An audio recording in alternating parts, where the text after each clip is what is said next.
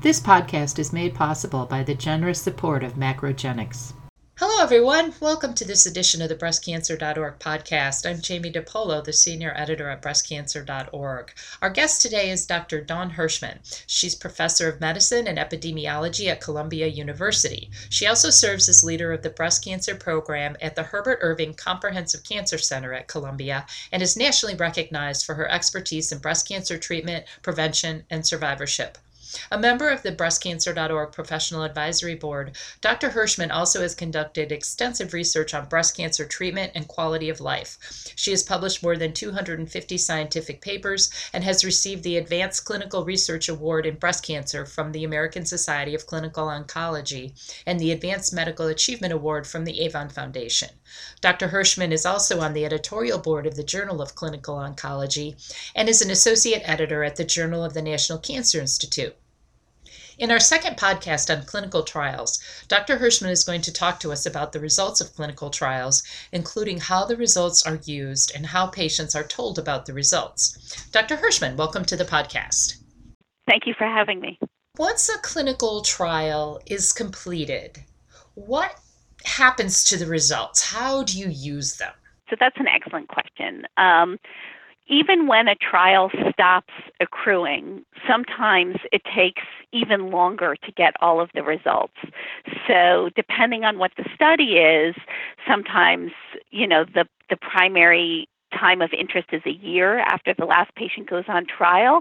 Sometimes it's not until, a certain number of patients have had a recurrence or even, have died, depending on what the endpoint of the clinical trial is. So the way studies are done, it's determined when you're going to analyze the data based on what the most important endpoint of that study is. And it takes a long time to make sure that the data is clean and it is as you think it's going to be. But ultimately, once you've analyzed the data, you go exactly based on what you were going to do in the study protocol. And once you get that information, you want to get it out so that you can change care. Both positive studies and negative studies have a really important information to give.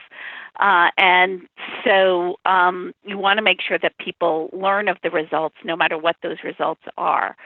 So the two ways we get that information out there is one, by presenting it at national meetings. And in the breast cancer world, we can either present it at general cancer meetings or breast cancer specific meetings so that a lot of people can hear the results at one time. And we also try to publish it in major journals. In addition to publishing it, there are thousands and thousands of journals out there. You want to make sure that people pay attention to your results, especially if you think that they're going to change care. So you have to work with the media and press to make sure that not only do physicians or scientists hear about the results, but the patients hear about the results too. And that can happen through the general news media, but also through patient advocacy.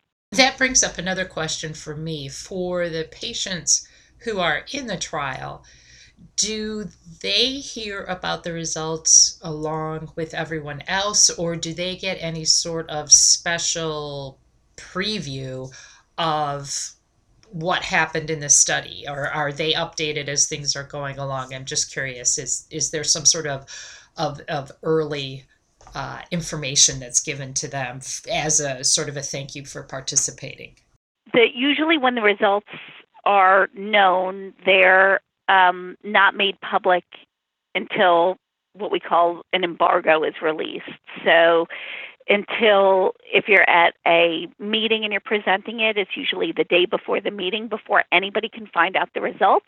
Or similarly with a paper, you can't really give those results out until the paper is published. So unfortunately, you can't disseminate results until the pre-specified date by either a journal or conference, even to participants in the trial. But what we do, depending on the type of study, is try to send letters out to all the participants explaining the results, and if it's a blinded study, letting them know what arm they were in. As a scientific organization in general, we're not great at that. Sometimes it can take a long time after a study before the patients find out what arm they're in, because it can take some time to go back and track that information down. But if it's a big study, if it's a study that's going to impact the patient themselves, then a priority is made to disseminate that information quicker. When we were first talking about how long it takes for once the trial ends until the results are published, is there an average time that might take? And there may not be, but I'm just curious, like, is it, I don't know, 3 years, 5 years? So, again, it depends on the study. I mean, do you mean complete if you're talking about once the study's complete, meaning that all the patients have been enrolled and followed up for the most appropriate period of time to assess the endpoint, as soon as all the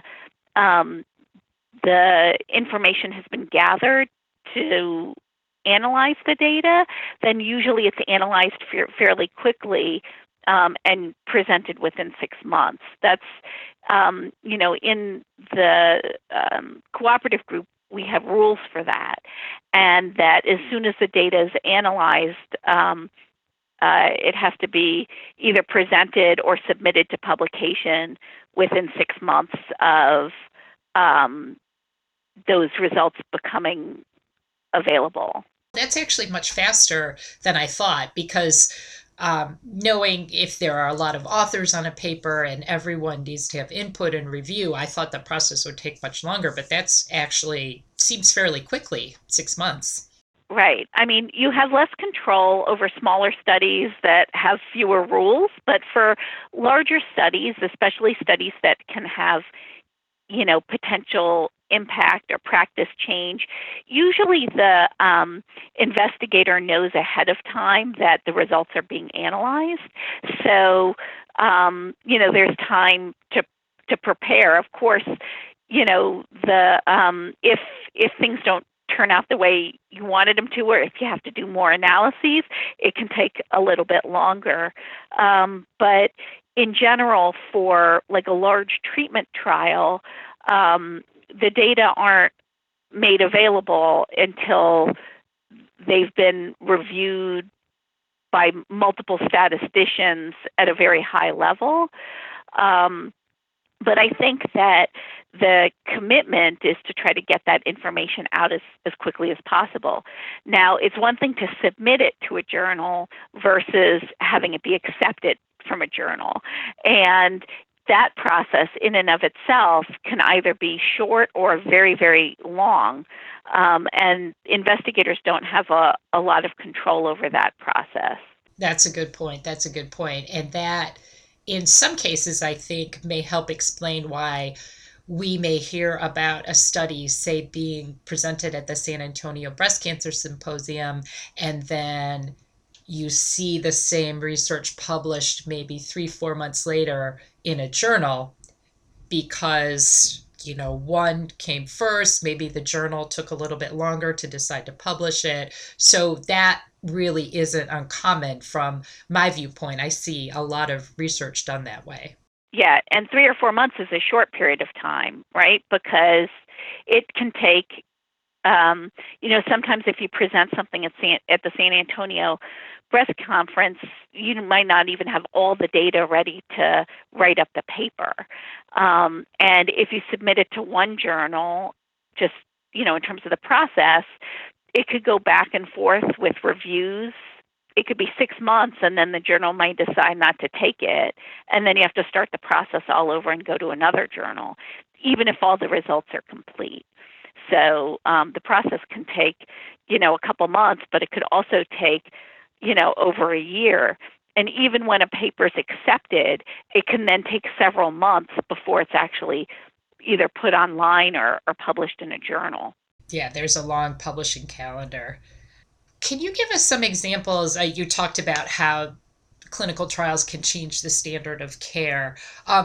Can you give us some examples of when that's happened? And also, is there an average time when, say, a study that's considered like, oh, this is going to change the standard of care, how many times does that have to be replicated or supported before the standard of care actually changes? Sure. So, there are, again, when you think of some of the most recent studies in patients with breast cancer that's hormone receptor positive, such as the class of medications called CDK4/6 inhibitors, there are a variety of different drugs. The results were so impressive that it really quickly changed the standard of care. Of course, practice doesn't change until the drug is approved by the FDA. But once you start to have, very strong results that have the potential to keep people alive longer, people have a tendency to change their practice very, very quickly. The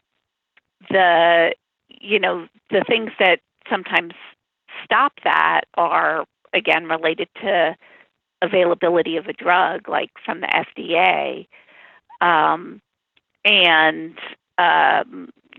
even cost of the drug that might stop people from getting it.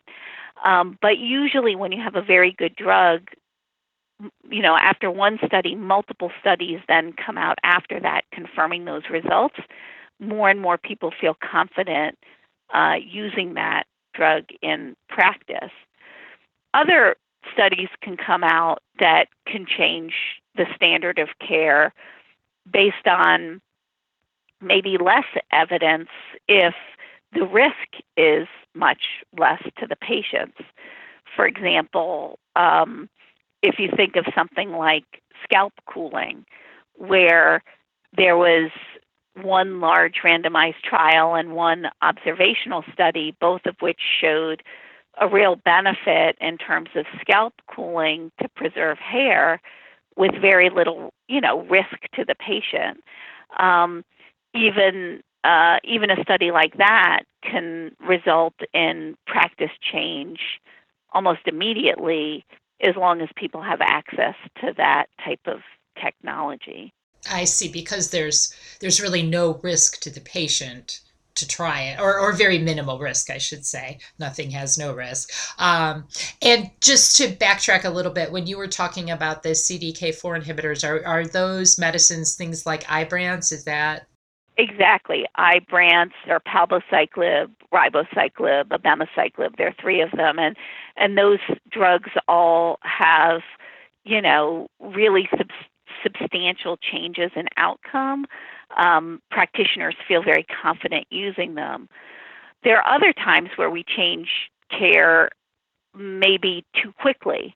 And you can think of an example like that might be something like Perjeta or pertuzumab, where, many people, the FDA wanted to get that drug, have it be accessible to a lot of patients very quickly based on things like tumor shrinkage. But then, when the large trials looking at survival or disease-free survival came about, the results were a little bit less impressive and showed a benefit, but very, very small benefits. So you always wonder, in that circumstance, would you have changed your practice on so many people if you had known how small the benefits were up front? So it can go in both directions. Earlier on in the podcast, you talked about both positive trial results and negative trial results being helpful in possibly changing practice. So to explore that a little further, positive results, I'm assuming, means that you have a new drug and you find out that it works better than the current standard of care. Perhaps an example might be when research found that for postmenopausal women, aromatase inhibitors were a better treatment for hormone receptor positive breast cancer. than tamoxifen was. And so that kind of became the standard of care there. So if that's right, could you also give us an example of how a negative study can help either change the standard of care or be informative? Sure, absolutely. I mean, I can think of an example based on a study I did, which was looking at a supplement that was really being used a lot to prevent peripheral neuropathy called L-carnitine. And there was a lot of information on the internet, for example, that it was very effective. It was effective for a variety of conditions. And there were no treatments available for the prevention of neuropathy that can come from taxanes or other chemotherapy agents. So many people were just taking it because they were buying it in health food store.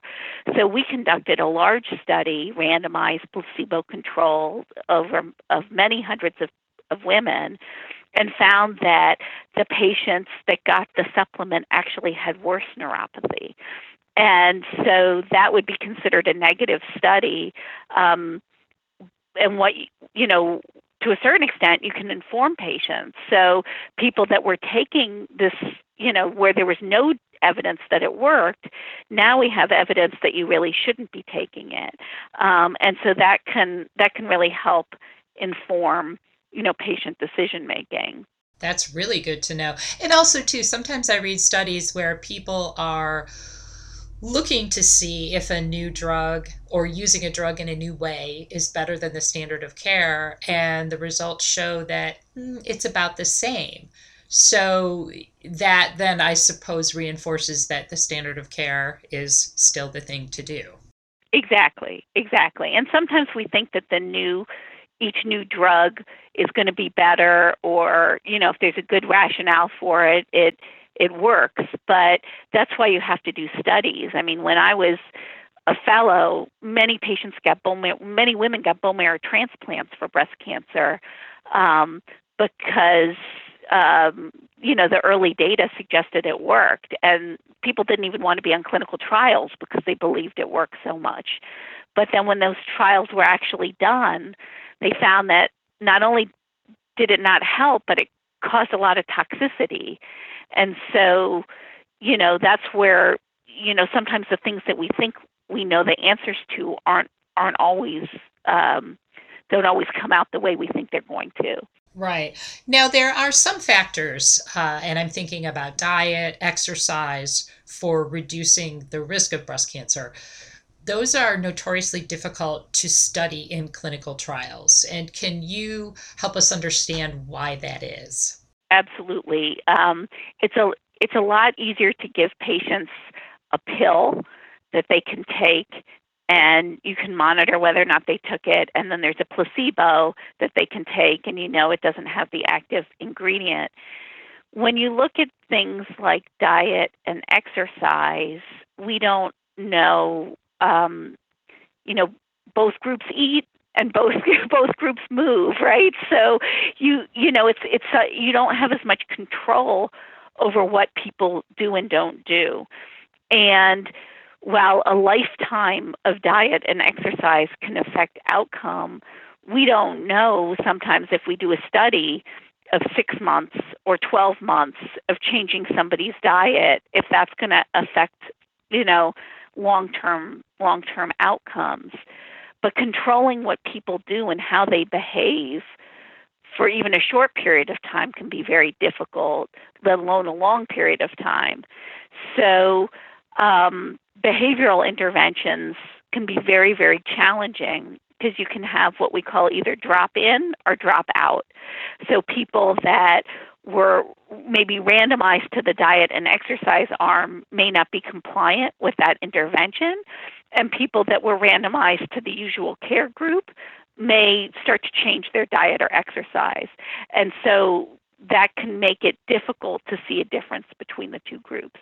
That makes sense. And also, too, sometimes I read about studies where, especially for diet, they ask people, well, tell me what you ate when you were 15 years old. And the people in the study may be women who are now in their 50s and 60s. And I know I personally probably couldn't tell you what I ate last week unless I kept a food diary. And so then when the results come out and say, oh, women who ate a lot of, and I'm just making this up, sugar when they were 15 have a higher risk of breast cancer.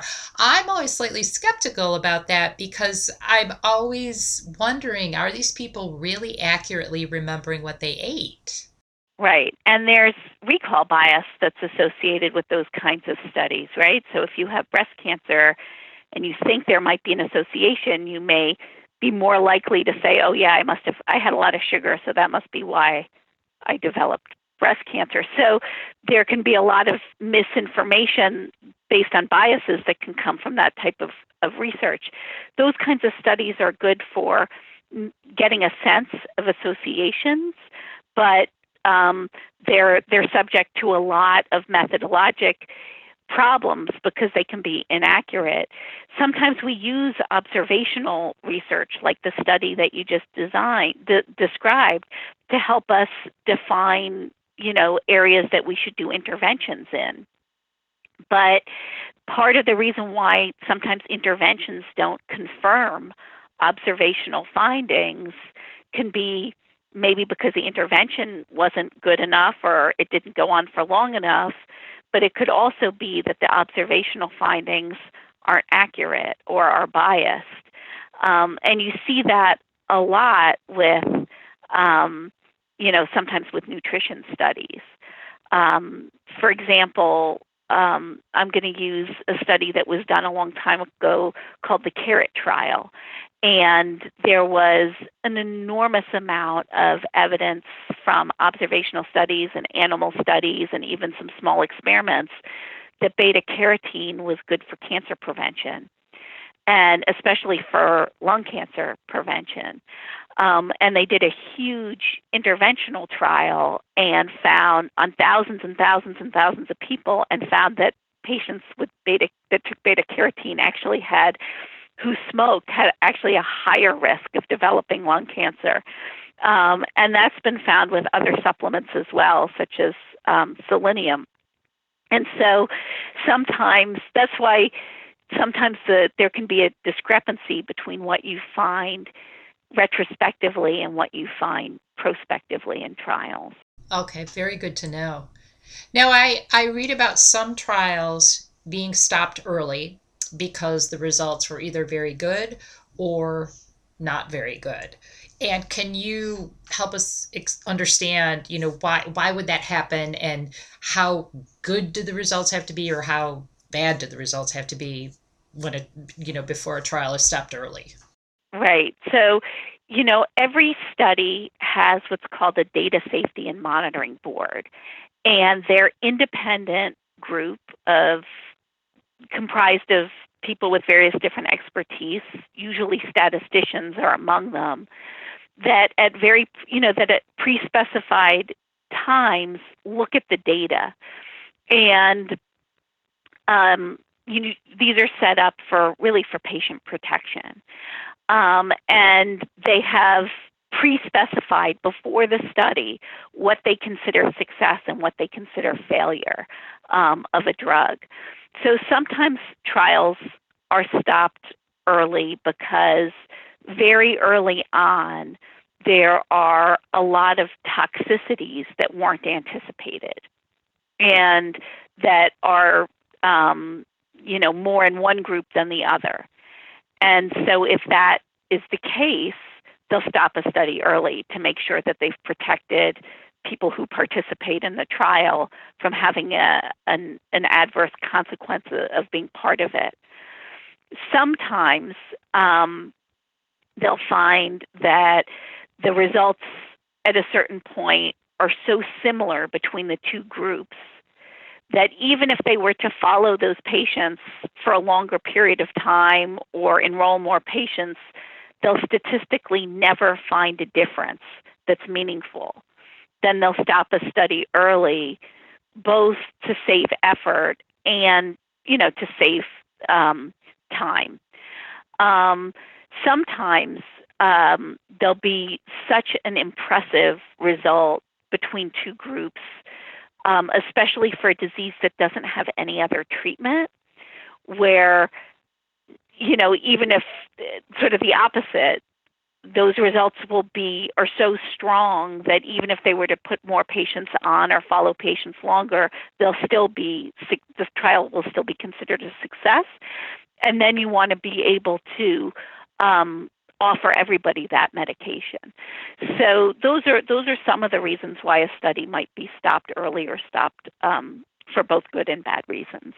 And when a study is stopped early because of good results and, the new treatment seems to be amazingly better than either the placebo or the current standard of care, then I've read in several studies where the patients who were on the not new thing are allowed to switch over. Yes, that does happen. But sometimes it doesn't happen when they want to look at secondary outcomes such as survival. Often, studies are designed in two different ways. Some studies allow a crossover, like you described, whereas at a certain point, if a patient progresses, they're offered the drug, so that they have that opportunity. But other studies are designed in such a way that they can't get the drug until it's FDA approved. So depending on what the most important outcome of that trial is. So, sometimes it works in that way to the patient's advantage, and sometimes it doesn't. If the study is such that the patients are allowed to cross over and get the more helpful treatment, how are those results written up then? Does the study just end then when people start switching, or are the people who switched over, are they monitored to see if they have the same results? How does that work? Usually for those studies, the primary end outcome of those trials is the time to progression, right? So once a patient's progressed, so to speak, that's the end point of that trial. And then they can go on to the other drug and it won't affect the results. But if the study is more subtle and looking at long-term effects, and they're trying to get a drug approved, sometimes by crossing over, you can dampen the overall effects or make it impossible to find a positive effect. And so in that case, the study design, they want to stay true to the original study design so they can get the drug approved by the FDA. That's helpful. One last question. In your mind, how important are clinical trials to the future of breast cancer treatment? They've been critically important for, 35 years in terms of getting us to where we are now. It's really the only way we can continue to incrementally move the field forward. Progress is sometimes not always so clear cut when you're in the middle of it, but when you look at the history of what's happened, it's really incredible. The options we have now that we didn't have in the past. Not everybody is right for a clinical trial, but there are a lot of different ways of participating in research that can not only help you as a patient, but also help the scientific community understand how to either better treat breast cancer or prevent breast cancer, or even prevent the side effects from breast cancer, make people live longer. There are all different types of ways of obtaining knowledge. Dr. Hirschman, thank you so much. This has been a hugely helpful podcast. We really appreciate your time. Absolutely. Happy to help.